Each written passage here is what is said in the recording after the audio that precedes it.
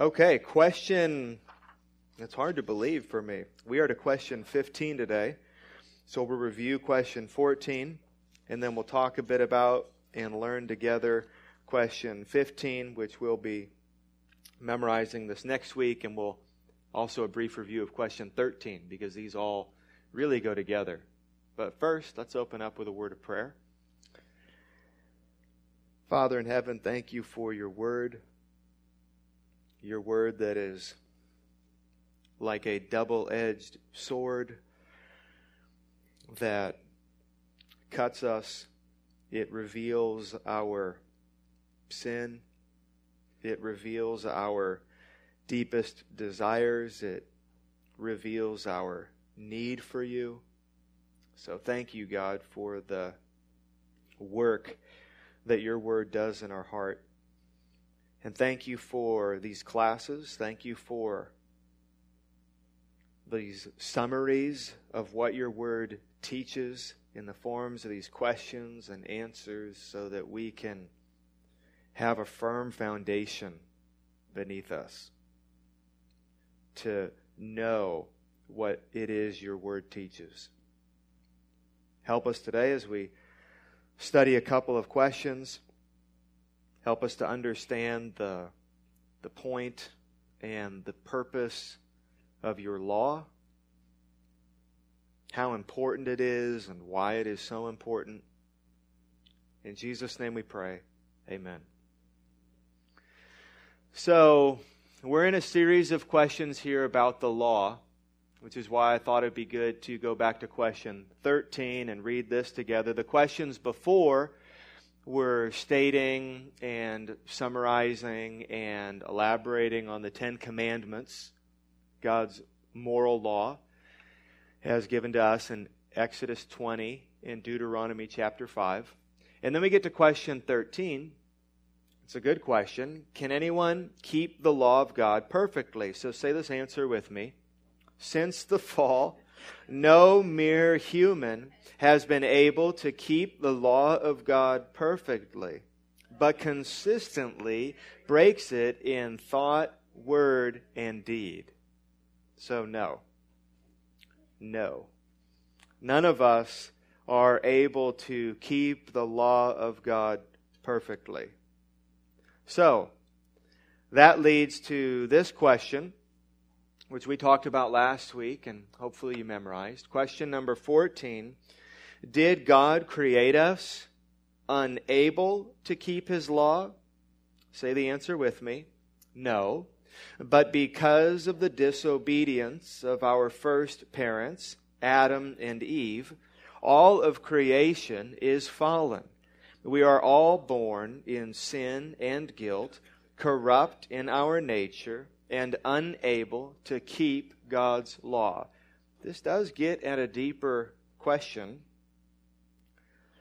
And that question is God the author of evil? Is God the creator of evil? And a case could be made that He is, if He did create us unable to keep His law. If He created us sinful. If He created us with wicked propensity. But He did not. So God is not the author of evil. Any of the kids here today able to answer that question for us without help? If so, you will be rewarded.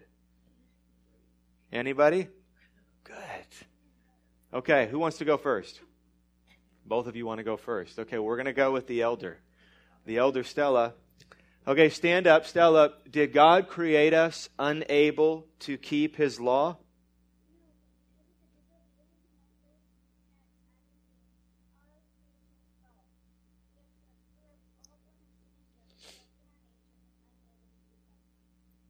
Great job, Stella. Ready? Okay, Alexander, you got it? All right, Alexander, did God create us unable to keep His law?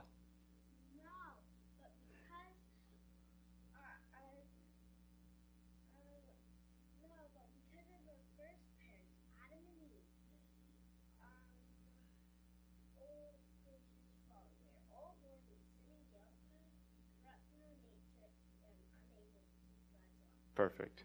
I like the excitement, too. And there you go. Anyone else? Okay, let's say it one more time together.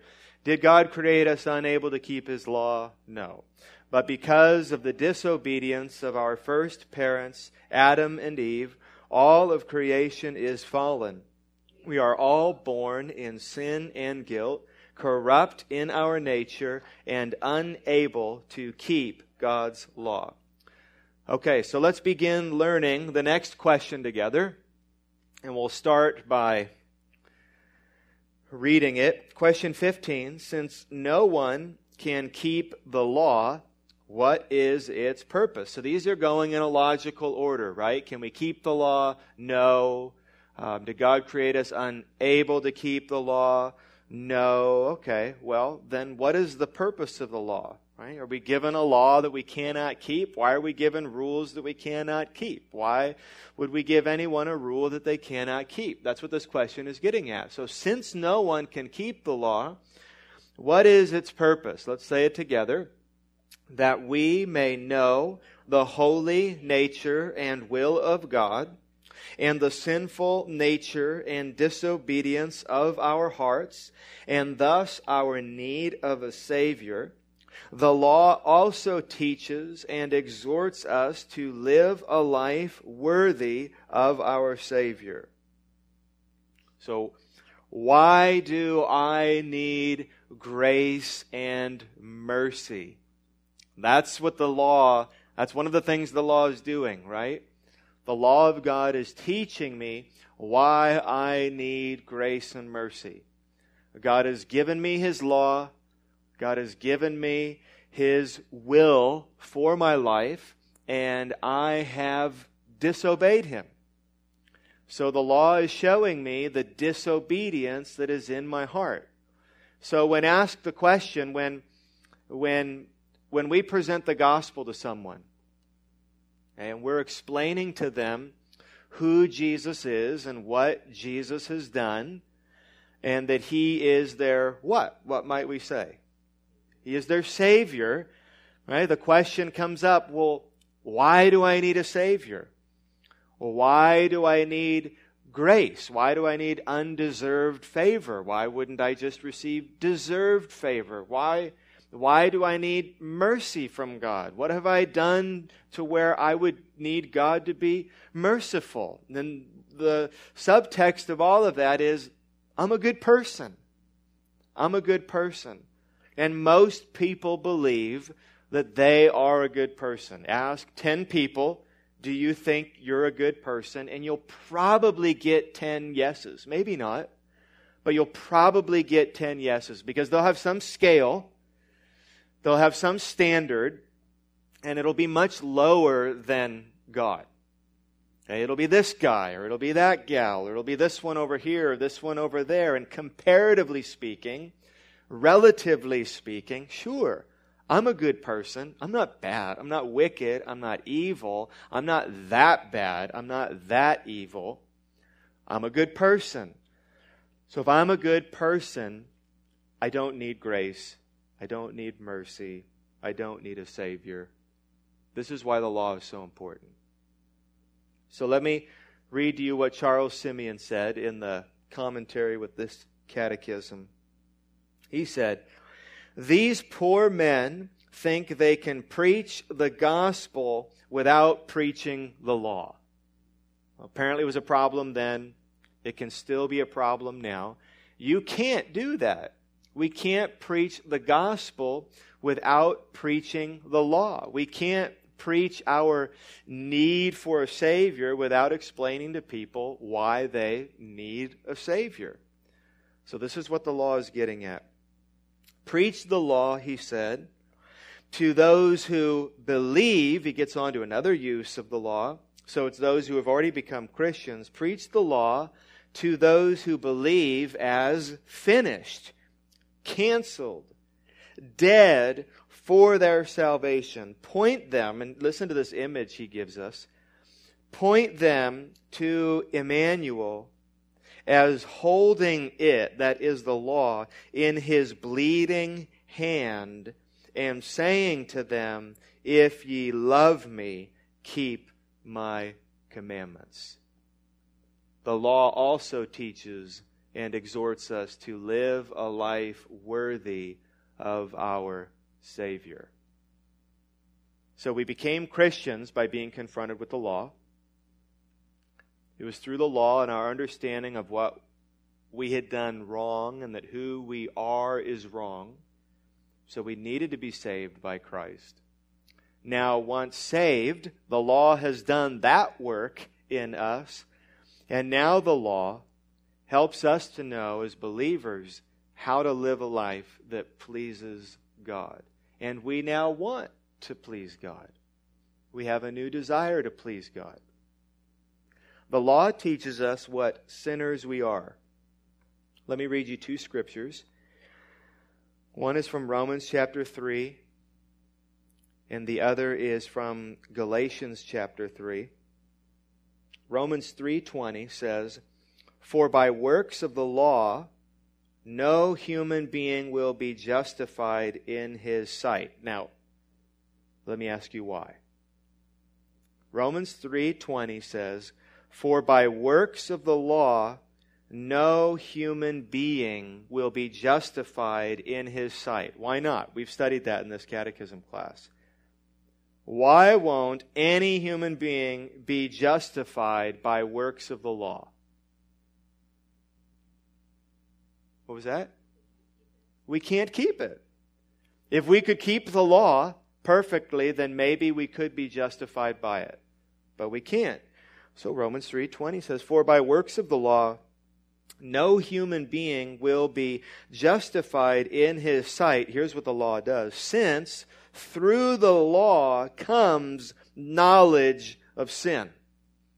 Through the law comes knowledge of sin. So I think when I quote from Ligon Duncan, if I remember right, he talks about this, but there is a degree of the law that is written on our hearts as human beings. We have a conscience, right? Christian or not. We have a sense of what is right and wrong. But one of the things that happens as you come to know God's Word, and especially as a Christian who comes to know God's Word, is that understanding of what is right and wrong gets sharpened.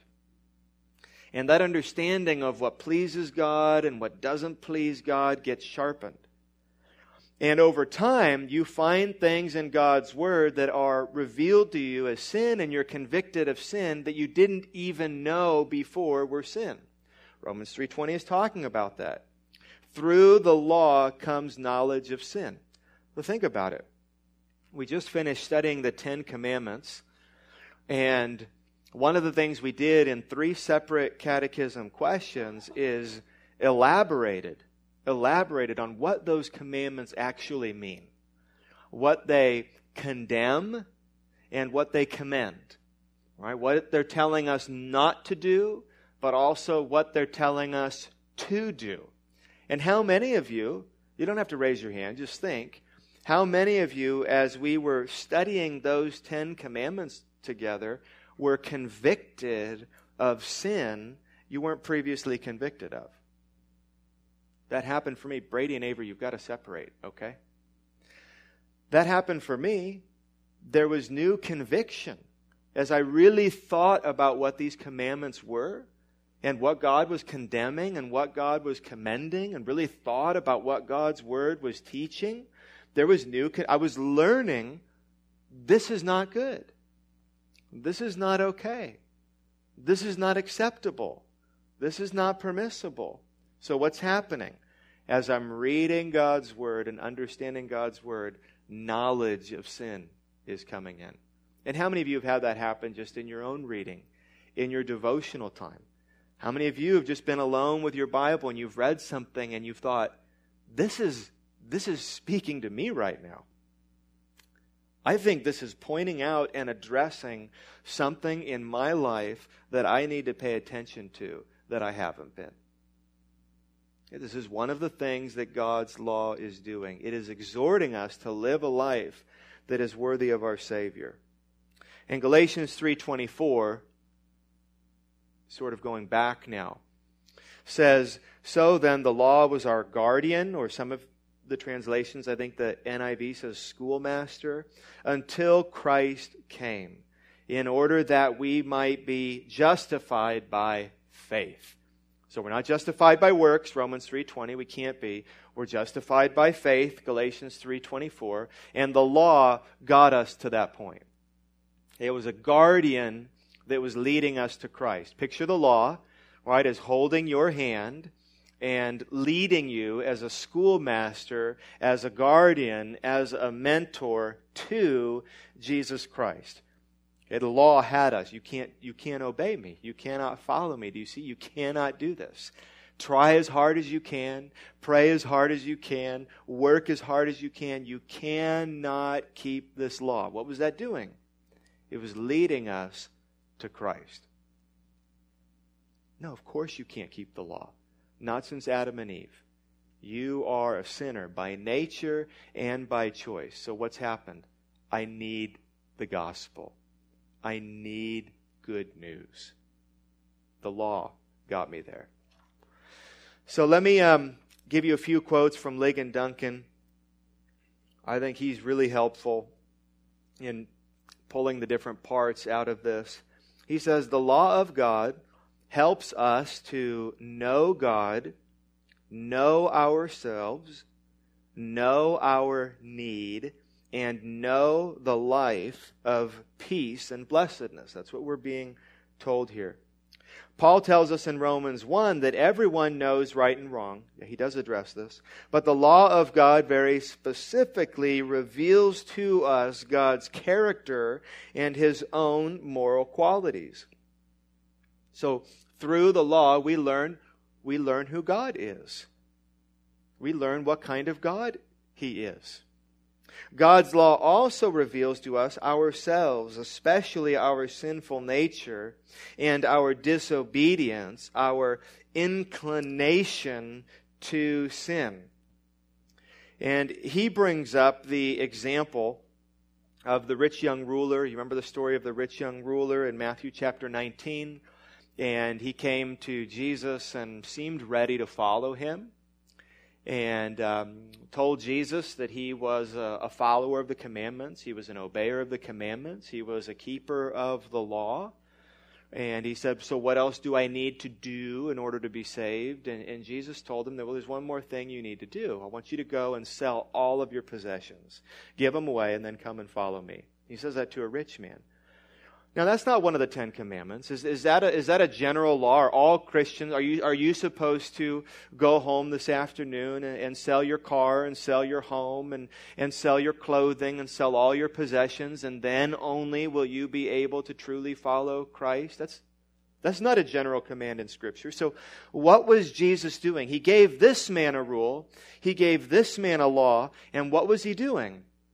He was exposing the sin in this man's heart. Whatever it was, greed maybe, an idolizing of his money and his possessions. For him, it was a problem, and it was between him and Christ. And so God gave him a command. And do you remember how the man reacted? You know that this was really important to him, his wealth and possessions, because he walked away. What does the Bible tell us? Sad. He was sad.